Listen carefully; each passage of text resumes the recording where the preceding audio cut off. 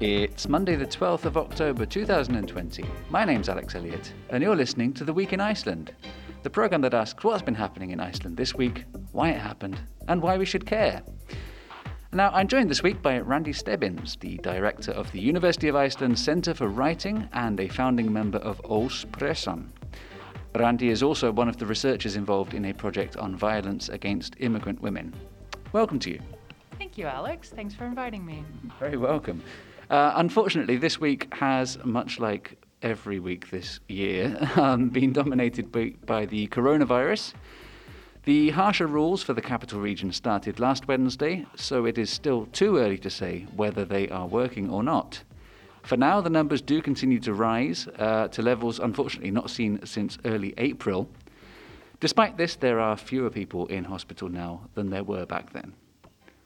A caravan in South Iceland completely burnt out on Friday evening, and South Iceland police say they did not receive the message about the blaze that would probably not have made the news until the body of a man was found inside the burnt-out vehicle. Debate has raged in Iceland since the Justice Minister named the possibility of housing asylum seekers together. Critics were quick to dub them deportation camps, while the minister herself says it is important to have a conversation and that most other countries in Europe have some sort of centres in operation. The government-supported top-up loans for first-time homebuyers come into play at the start of next month, but the number of eligible properties appears to be tiny, especially in the capital region. And the family of Jón Þröstur Jónsson, who disappeared in Dublin last February, are considering legal action after an Irish newspaper last weekend claimed he was murdered by another Icelander over illegal gambling debts. The family say the claims come as a complete shock. So, where would you like to begin? Oh my gosh, where do we start on that list?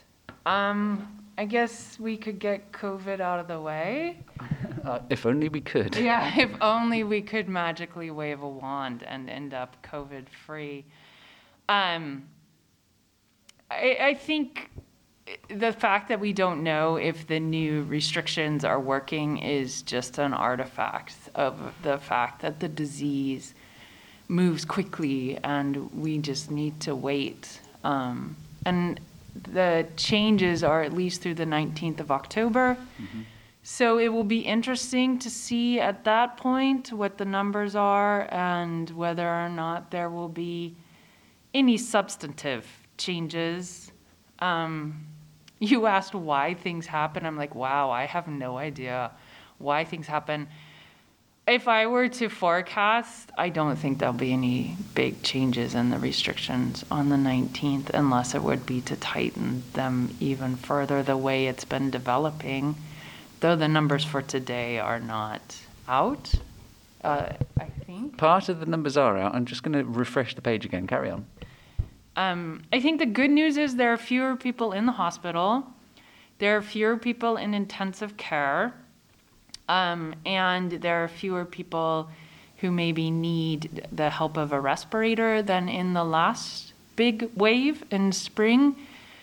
I think, okay, from like a totally dorky point of view, it's fascinating to watch a virus mutate simultaneously as watching humanity try to alter their behaviors in order to keep up with it. And if it weren't deadly and horrible and affecting everybody and shutting down lives and putting people in the hospital, from a purely like, wow, this is cool perspective, it would be kind of fun just to watch the back and forth between how rapidly these organisms change and how maybe kind of not rapidly human society changes in response to it. Mm. Well, I mean, yes and no, but we have seen some rapid change this year in human society as well, like unprecedented. And part of the trauma of it has been counterbalanced by some of the good things. I think some of the changes we've seen have been quite positive, people standing together more. I feel maybe that's not quite so true now as it was in the spring, though. I think it's a big change now. Like in the spring, there was definitely this feeling in Iceland, and maybe other places as well, of like, oh, we are standing together. And now the rhetoric, not from the COVID team, that hasn't changed as much. But in society as well, you see people breaking quarantine, you see the restrictions on the capital region, but then people go outside of the capital region in order to get haircuts, so there isn't still that feeling. And I agree, we have responded rapidly as a society in general. I think I'm just contrasting like your life cycle of a general virus versus your life cycle of a human being. And it is this interplay of back and forth and how these two groups of organisms are impacting each other and interacting with each other. And again, if there weren't so much on the line, it would be really fascinating to watch. But there is just so much on the line for people. Yeah, I mean, I hadn't thought of it that way, actually. But yeah, I mean, people, we've got intelligence and we've got emotions, but we also have egos and ulterior motives, whereas the virus has none of those things. It just exists to one job, exactly. Now, the numbers are looking, I'm cautiously optimistic, good. Only 50 new cases yesterday, which was 60 the day before, 80 the day before that, close to 100 at the end of last week. And the curve, the active cases per 100,000 in the last 14 days has tailed off for the first day since early September. No, that's great. That is good. Yeah, that is good. And I think especially at a time like this, like holding on to any sort of good news is really important. And I think it's interesting what you said, that we have our intelligence. Like, I have never before seen so much scientific work pumped out in such a short amount of time on an issue. And that is also something that like really gives me personally hope and makes me think, well, there are so many really smart people working on this issue, and the amount of knowledge we have now versus not even a year ago is staggering. It's just staggering what's been done and how quickly it's been shared and how barriers to sharing knowledge have broken down a lot. And I'm not talking just across countries or across scientific fields, but also between like the sciences that are working on this and your general population. I think that is something that is a societal change that me personally gives me quite a bit of hope and makes me feel a little warm inside, when things are rather difficult. I mean, we look back to February, March, April time, and we were being told to not stay within 2 meters of someone else for more than 15 minutes, but to avoid at all costs touching things in the supermarket, for example. That is just one example. Doesn't mean it's completely reversed since then, and as the knowledge develops.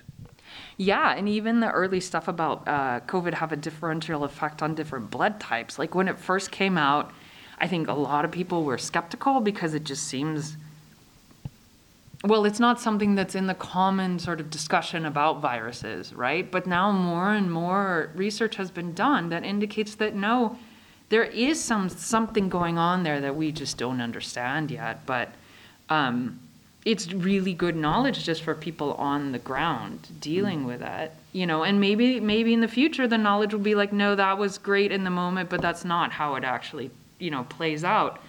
But just the fact of the creativity of thinking and the different approaches we can take and all the different fields that are getting in on this and the changes, right? And though people are resistant to changes and some people take it to mean, then we can't trust anything that comes out, I think most people are like, oh, wow, okay, so our understanding of this virus is changing so rapidly that I like it. I think it's like what science should be in action. And there is still a certain sense of fascination, of excitement about living through this, even though it's a nightmare and so many people are suffering horribly, that it is undeniably interesting. Oh yeah, and we are the descendants of the ones who lived through past pandemics. If you're of European heritage, you're the descendants of the ones who lived through the Black Plague, right? And and to see it play out over generations. What kind of immunity is built up? Is it passed on? Is it going to be something more like the flu? Is it going to be something that like our descendants are less likely or to get or not have as bad symptoms because we get to pass on our immunity? So it's not just our knowledge, it's our genetics, it's our, biological reaction. Yeah, I mean, we come from hardy stock. We're the ones who survived in the past. I was reading an article this morning actually about just that, the Black Death, the Black Plague, the bubonic plague is still there today, and we're still getting outbreaks here and there, but it's easily curable. And the Spanish flu from 1918 H1N1 is still going around every year, just as a normal flu. Anyway, Kári Stefánsson, head of Decode Genetics, is always ready with his opinions and well known for being so. He believes it's crazy, or no, undesirable perhaps, that the mask rules are only applicable to the capital, and he thinks the whole country should have the same rules. What do you think of that? Does he have a reason for this? Is it a sort of biology-based, or is it more fairness-based? I don't know. I would guess he is a scientist, he is a biologist, and he's cautious about the spread of the virus, openly so. So I would guess it's from that angle. Yeah, so I think there are a couple, of points to take. If you're living out in the country and you're maybe going to run into 5 or 6 people on any given day, there's some balancing that needs to happen, right? But as a fairness, right, so my background is in law, and so like as a fairness rule, do you want different rules for people in the capital than in the countryside, especially in a place like Iceland, where there's this feeling of social cohesion, and then we're all in it together, and now it's saying, okay, you in the capital, you can't leave, you're in this sort of locked bubble. I think it's a balance, it's a balance, and I don't envy those who have to balance this for anybody else but themselves. Like, if I go out, I'm going to wear a mask, I don't care where. But that's my personal choice, and I only make that decision for me and my child. I really don't envy people who have to make the decision for everybody. I suppose there's also the economic side to come into that as well. If you did, for example, have a region that had almost no cases, it's economically advantageous for them to carry on as normal. But of course that puts them at greater risk for when someone does come in and start spreading it around, which is kind of inevitable too, isn't it? Yeah, I think that's true. And I'm just thinking that like this model of cutting regions apart is something that they use in Iceland around sheep raising, And so if you are in, oh my gosh, I can't remember the name of the disease in English, but if you are in a region that has never had this wasting disease. Scrapie? Yes, thank you. Then you are not allowed to get even hay from a region that has had this scrapie come up, and because they don't want this cross-contamination. So I'm not saying that that's what they're using, but there is sort of this precedent for carving out regions around these types of communicable diseases in the veterinarian field, which I find interesting. We're not sheep. I know we're not sheep, but it's an interesting Some would say. I grew up on a farm. I know the sheep. There are some overlap, but we're not sheep. Okay, so in closing on COVID news, reason for cautious optimism over the weekend. Obviously, still a long way to go. Where would you like to go next? Which story next? Oh, there's such a plethora to choose from. But since we're already talking about like cutting off regions and grouping people, maybe the issue with the Minister of Justice. And I'm not exactly sure what she means, to be honest, about like, let's keep them all together. There are enclaves already for asylum seekers and refugees. There's certain housing available to them, but my feeling is this is a policy reaction. It's not policy yet, I know, but if it were to become policy, based on the embarrassment of losing the Egyptian family. And that's never a good reason to make a policy, because you and your ministry are embarrassed. It is a little amusing, in a tiny society where it's like, oh, we can find anybody, which of course there are missing people every year, it seems like. But to lose a whole family who you would otherwise be deporting, but that's my feeling, it's like, that was embarrassing, and so here's my reaction. And frankly, the line, other countries do it, is always the least convincing argument for me. Other countries do a lot of things that are really just fundamentally bad ideas, and I've never understood. I understand the emotional appeal of such an argument. It's the same as we did when we were children, and our children do, well, everybody's doing it, right? But your job, being the minister, is to then take this role of being like, well, is that a good argument? Especially the minister of justice. Especially, in my opinion, someone who's a lawyer. Like, this is not a good argument, and then I think it undermines everything she has to say. Well, personally, I'm not sure what I would ever take as being a good argument for this, because no matter how fancy the cage, restricting somebody's right to move about in society is still a cage. And is that really what we want to do? I suppose you could argue that while the case is still fresh and people are still talking about it, that it could be a good time to start looking around Europe and seeing how all of the other countries do it, and try to work out a best case example, and to acknowledge that the system we have here now isn't perfect yet, if it ever will be.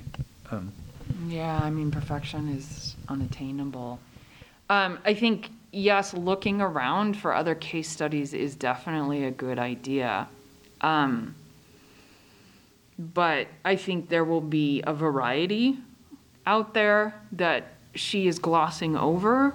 From personal knowledge, I know of other asylum seekers in other European countries that are facing possible deportation, and they are not in some sort of centralized house. That is the nicest word I can use for it. Centralized housing situation. They are in the community. They are going about their lives as best they can with this hanging over them. So I think an honest look may be useful, but this kind of glossing over, like other countries do it, without going on to say, so we need to research the best response here, which I have not seen her say, then I have a little patience for that. It seems unlikely to go beyond an idea, since the reaction from the Left Green Party in particular, which is leading the current government, was pretty strong against it. Predictably so, right? Yeah, I don't know. I don't know if anything's predictable with this coalition that's going on now. I'm happy to see that reaction. I'm happy to see people in positions of power saying, no, this is not it. But then think about what that sort of reaction. So, the bias that the first thing you read is the truth, right? So let's say in the immigrant community, which this story got passed around quite a bit, this is the first thing they read. This is hypothetical, and then that becomes stuck in their head. Oh, they're going to herd a certain class of immigrants into, a certain place. And the damage is done when you throw out that kind of statement without thought. Or maybe the thought was to do damage. I don't know. And then, yes, I'm very happy the government is saying, oh, no, that's not it, But I don't see that being shared as much as her damaging statements, those first ones, and those are the ones that set the tone. Those are the ones that get stuck in people's head. And then you're just dealing with a lot of backtracking and trying to undo something like that.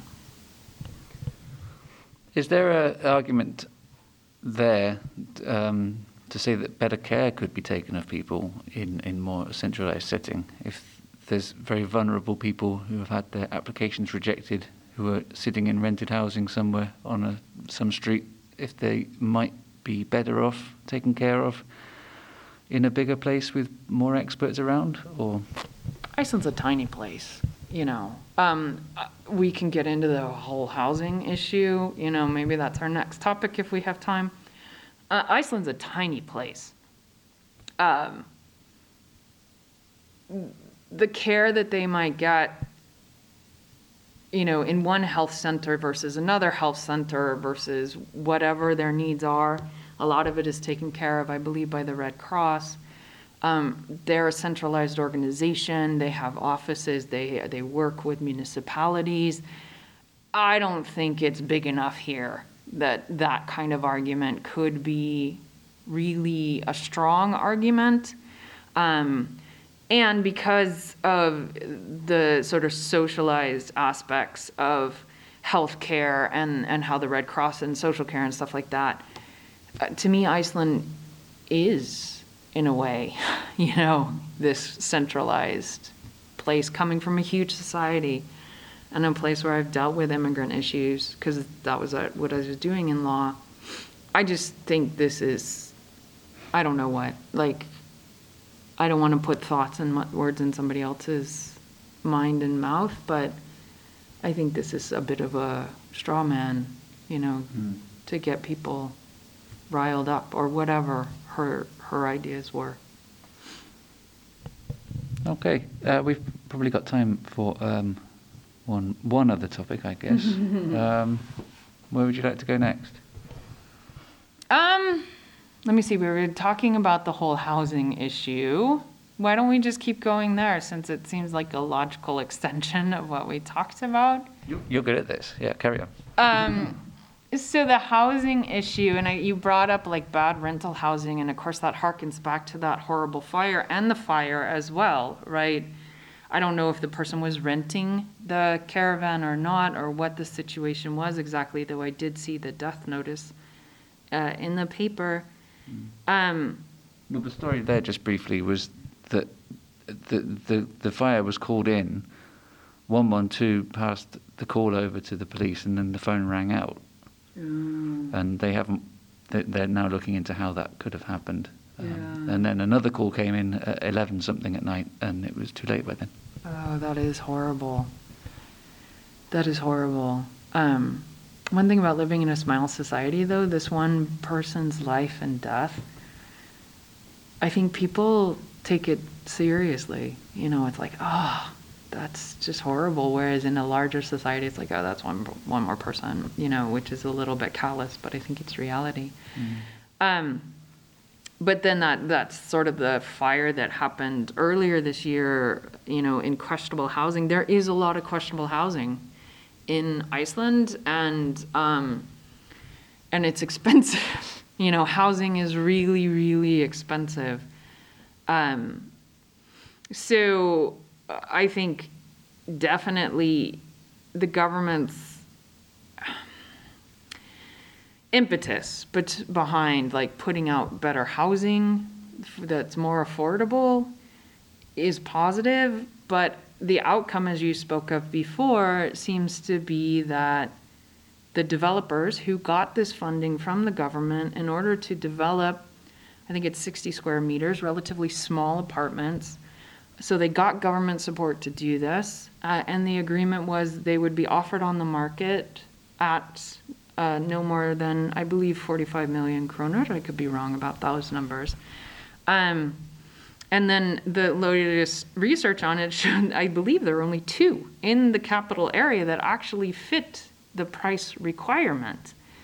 So, you know, this is just, it's not surprising, but it's so frustrating because here's a project that's supposed to help people get into home ownership, which is still, one way to probably the most important way to pass on intergenerational wealth is to own property. It is an important part of amassing status and wealth in a place that you can pass on. It also means that you're secure. It means that you don't have to undergo, what's the standard here, a year-to-year rental contract that can be changed dramatically. And then on the flip side, the government also, as you said, also offers support for people to buy these apartments, right? And I think all that is indicative of the housing crisis and what's going on. But these companies are taking advantage of it, right? They benefited from the government. They would benefit from the government again by getting individual homeowners in there, but that isn't enough money for them. So they're going to just go and sell it. And 45 million krona for a 60 square meter apartment is really high.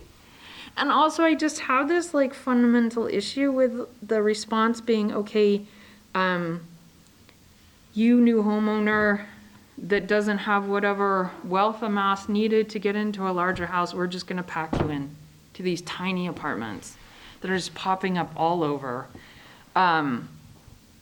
I don't know, there's just something about that sits a little wrong for me. That, okay, if you're not wealthy enough, whatever that benchmark is, you're only deserving of this tiny little space, in this packed apartment building.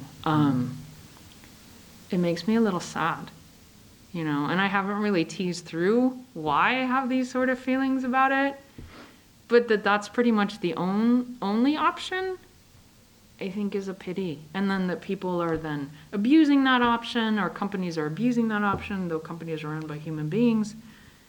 And so even the program itself isn't working, and the government's response, as I understand it, was, well, then those companies can pay back the extra support they got from the government. Not, no, we're going to force them to sell it at the price they said they were going to sell it. Not, maybe we'll do that and offer other types of solutions as well. So the companies pay back whatever money they got from the government, but they've probably done the analysis and decided that economically it's better for them to sell at this higher price and take the risk of paying back whatever they got from the government. This is the type of risk assessment that companies would do. And they would benefit from that money earlier on, while construction's still undergoing, and then pay it back when they've got the money on. Yeah, it makes perfect sense. Yeah, I mean, I would like to see the government, and maybe this is in the works, I don't know. The government say, okay, not only are you going to pay it back, but we're going to consider it a loan. And the interest rate during those times was at whatever percent it was.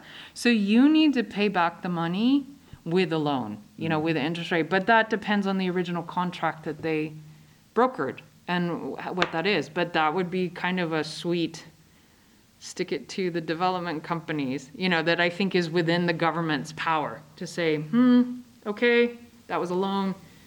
You took the risk. Pay it with interest, as they do with tax evasion.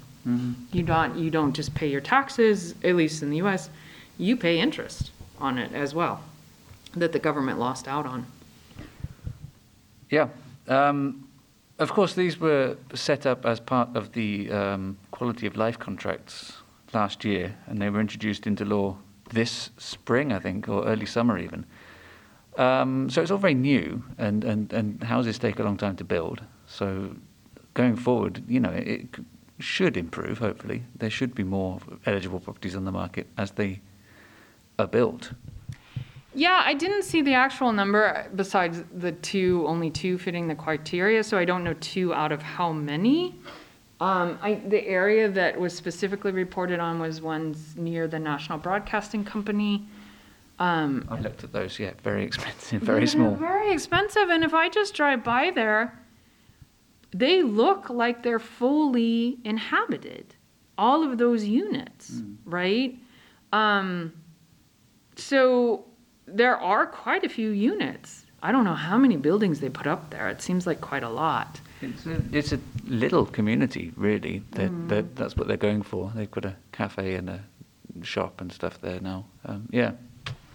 Yeah, so of course there's going to be, they just aren't on the market yet, but I have a feeling the people who did this report looked at the overall market and the sales prices, and be interesting to look retrospectively for when they did sell, for the ones that are sold, what did they sell for?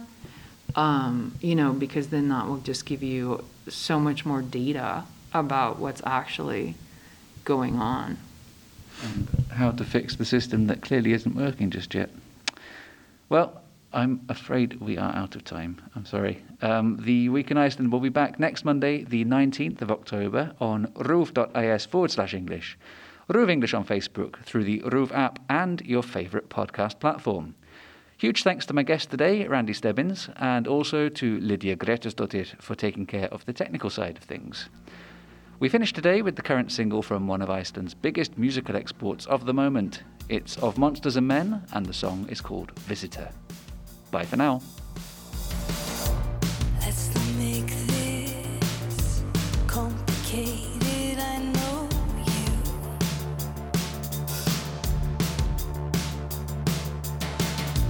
Last night I had the strangest dream that you knew me too.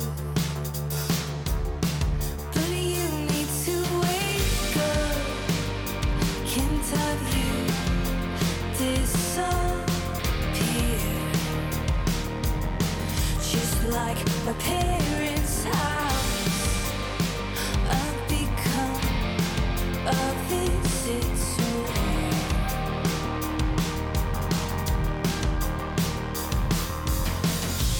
In the night you say that you go underwater.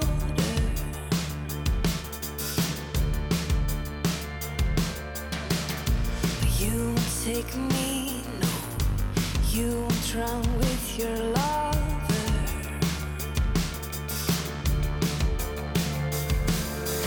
You told me that I wasn't available. I guess I wasn't capable.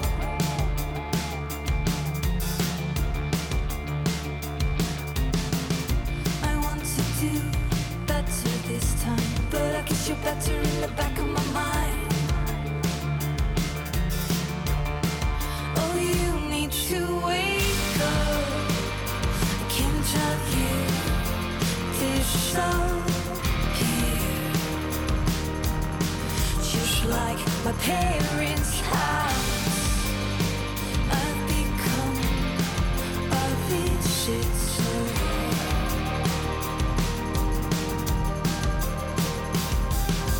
My mother said I was always afraid of the dark, but I'm not out of mind. Having the ghost in my bed. My mother said I was always afraid of the dark, but I'm